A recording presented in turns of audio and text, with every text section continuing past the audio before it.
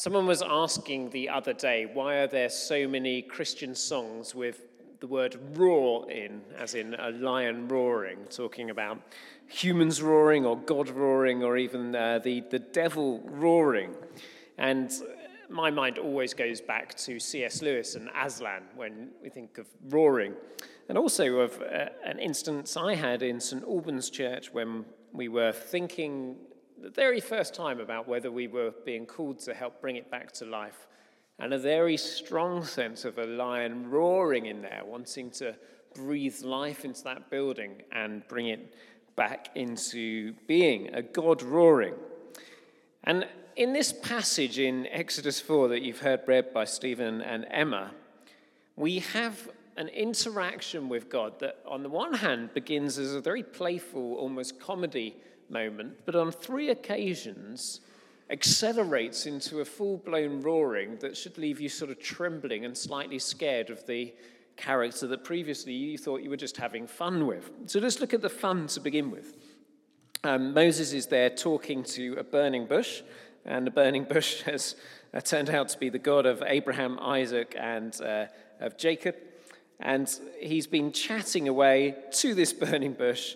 And the burning bush, as God has told him to go back and set people free, and they're going to plunder the Egyptians, and they'll have lots of money. And he's revealed to him what is his name. And his name is hugely important in the Old Testament.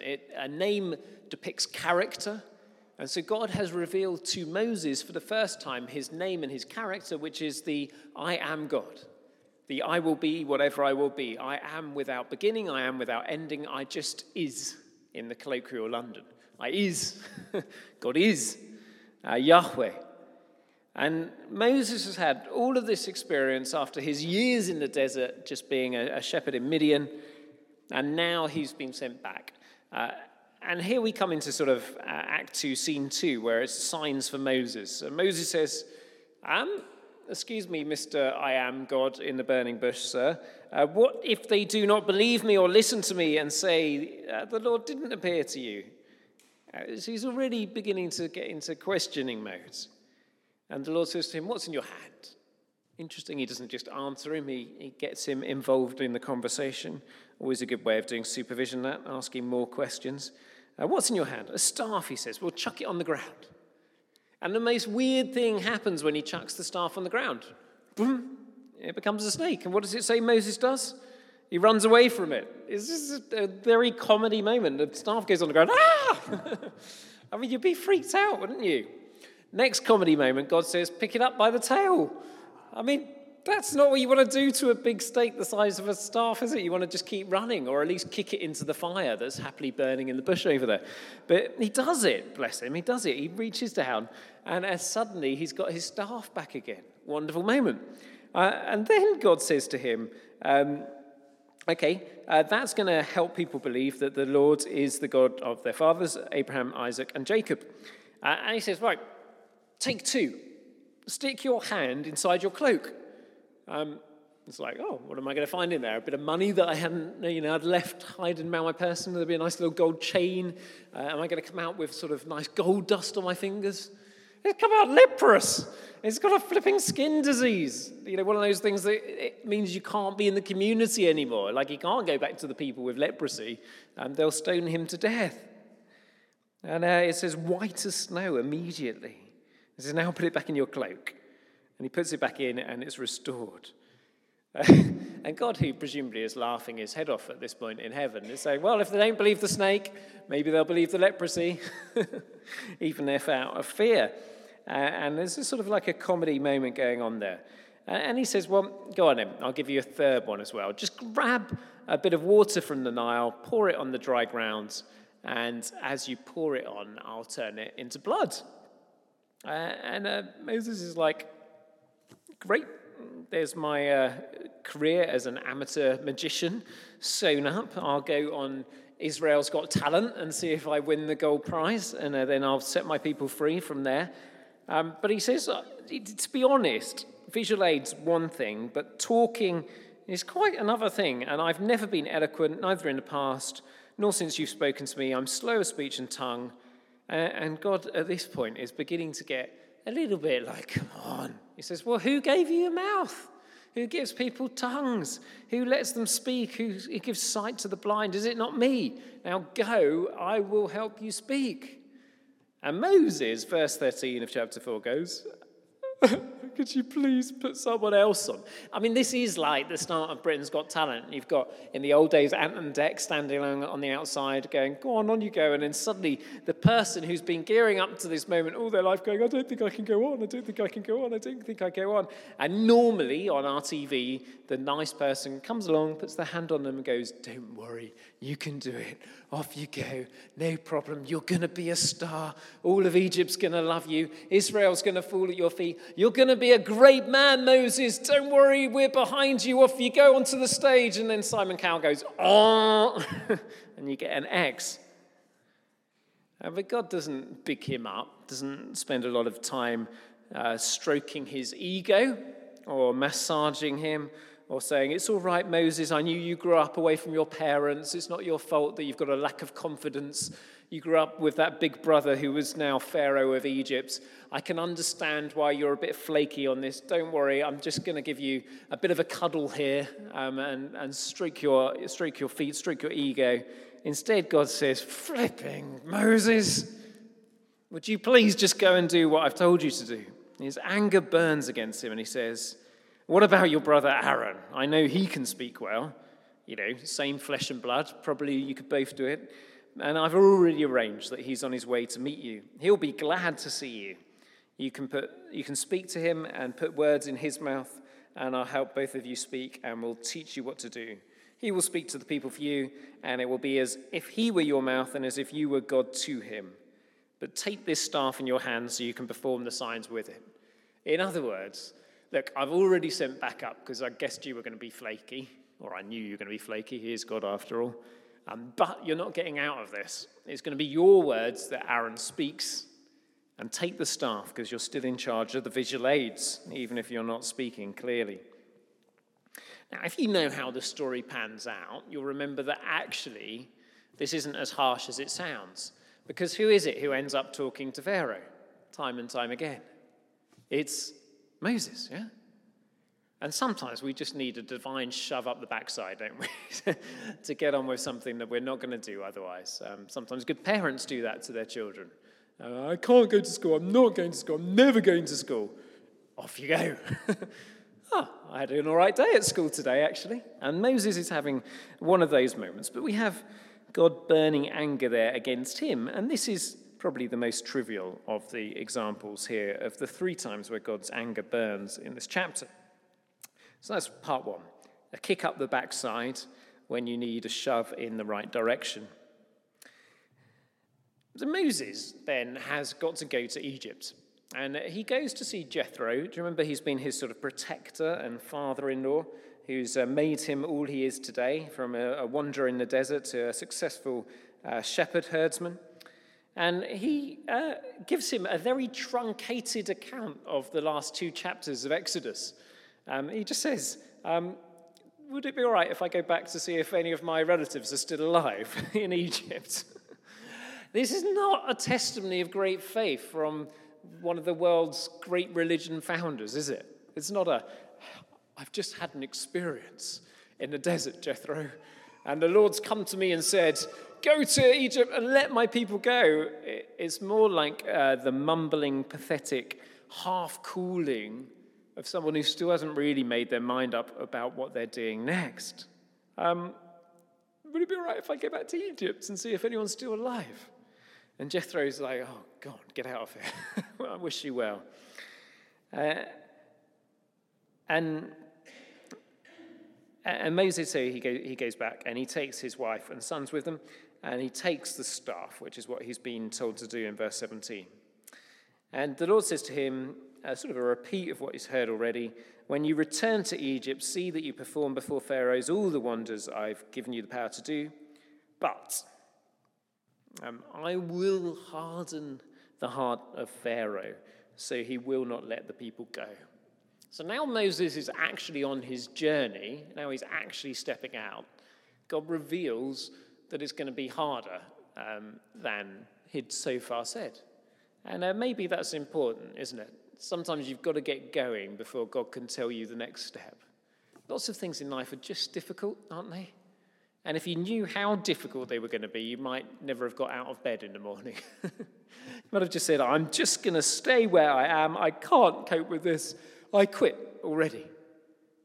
And God has done the comedy with Moses. He's done the comforting with Moses. And he's done the kick up the backside with Moses. And now that Moses is out of the door and heading in the right direction, he says, actually, it is going to be tough. It's not going to be the speaking bit that's tough. But what's going to be tough is the opposition you're going to face on the way. And the reason the opposition is so tough is because there is a character there who has been dealing with God's firstborn son, that is the people of Israel, in such a way that it has made him utterly angry with him. Pharaoh has been treating God's firstborn son, the people of Israel, so appallingly that God now, after 400 years of this awful time, is about to bring judgment on the perpetrator of great evil and great violence. The son, of course, of the Pharaoh who had killed the Hebrew babies, the male babies en masse that Moses had escaped from. Someone who had grown up in that sort of household where life was cheap and slave life was very cheap. Not even real life, perhaps, just a commodity to work with. And God has had enough of it. The revelation of God through the scripture is that God is slow to anger. Not that he is not angry, but that he is slow to anger.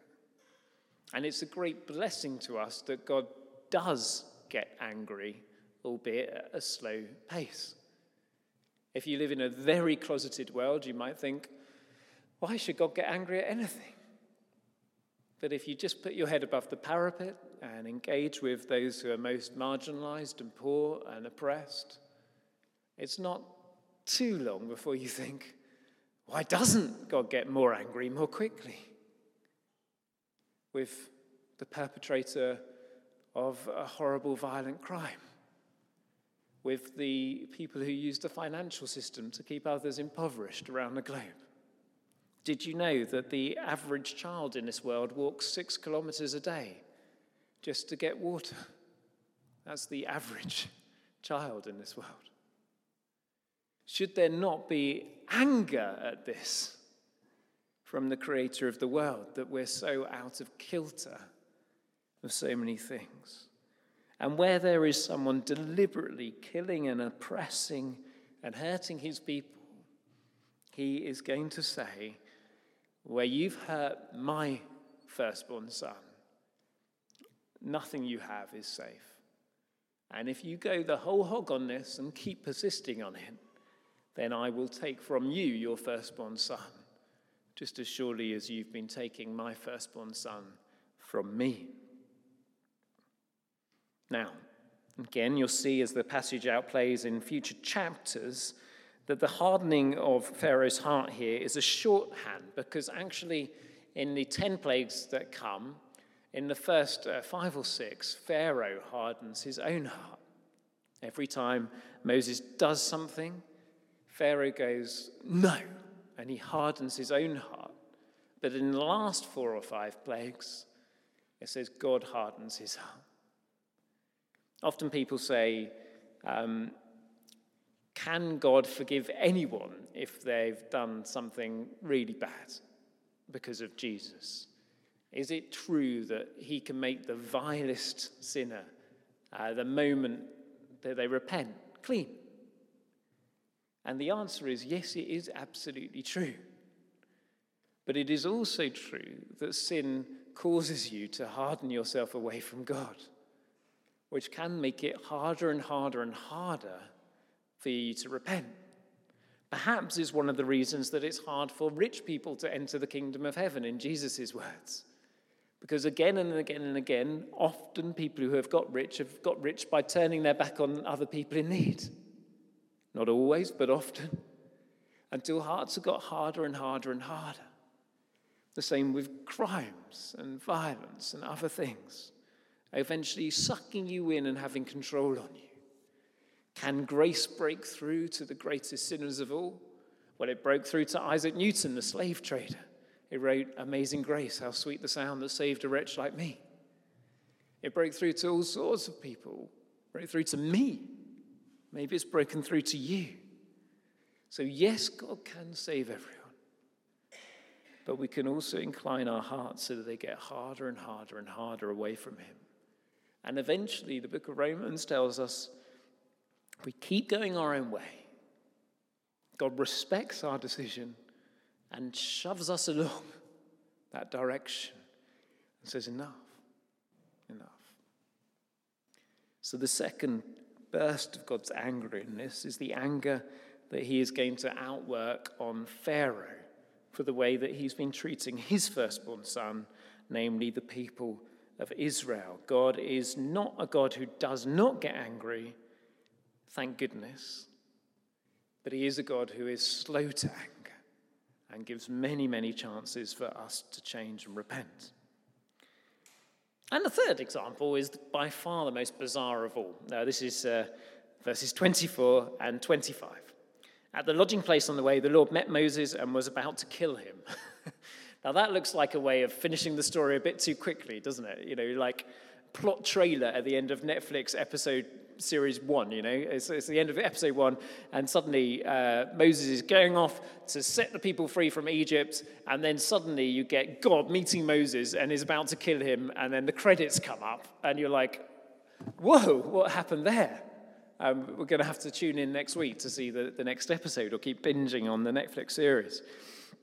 And here we have enter heroine number 1, Zipporah, Moses' foreign wife, and she, by some extraordinary intuition or memory of Moses' story, takes a flint knife, cuts off her son's foreskin, and touches Moses' feet with it, saying, "Surely you are a bridegroom of blood to me," referring to circumcision.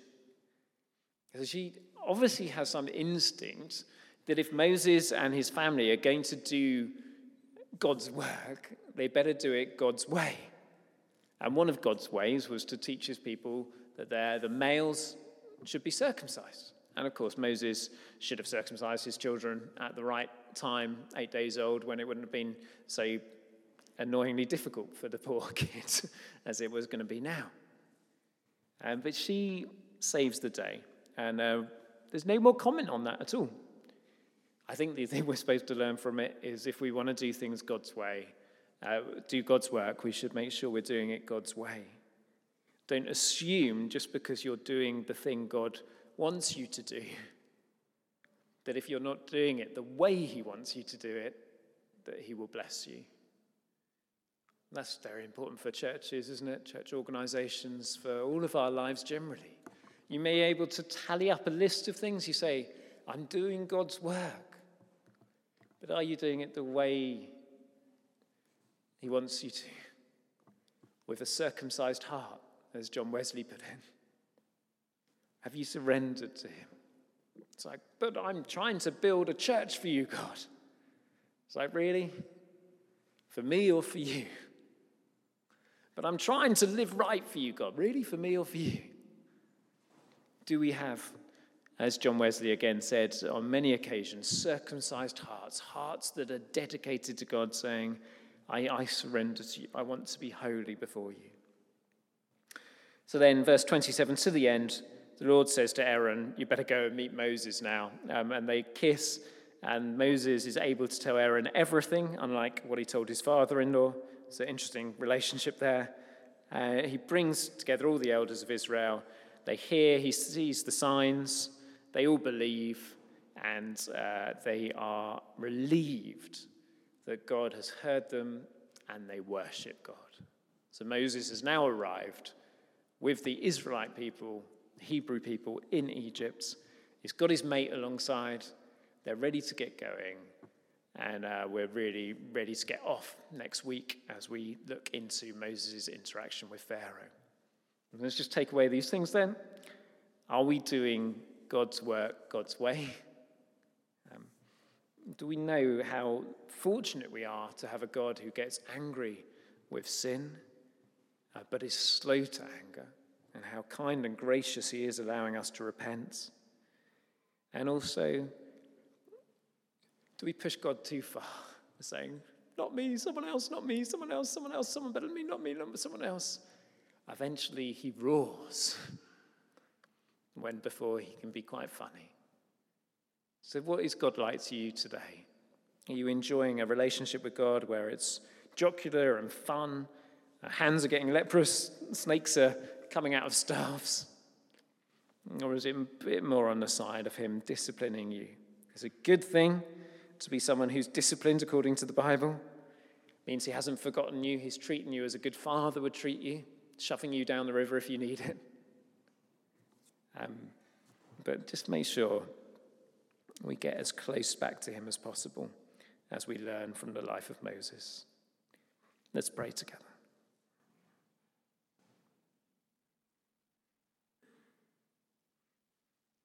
Heavenly Father, too often we've thought of you as a very tame lion and forgotten that you roar and you have teeth. Thank you that so often you comfort and affirm us, come close to us and help us to be intimate with you. But you are also a God to be feared, to be respected, and to relate to properly. Pray that you will expand our understanding of who you are, that we might revere and respect you as we should, through Jesus Christ our Lord.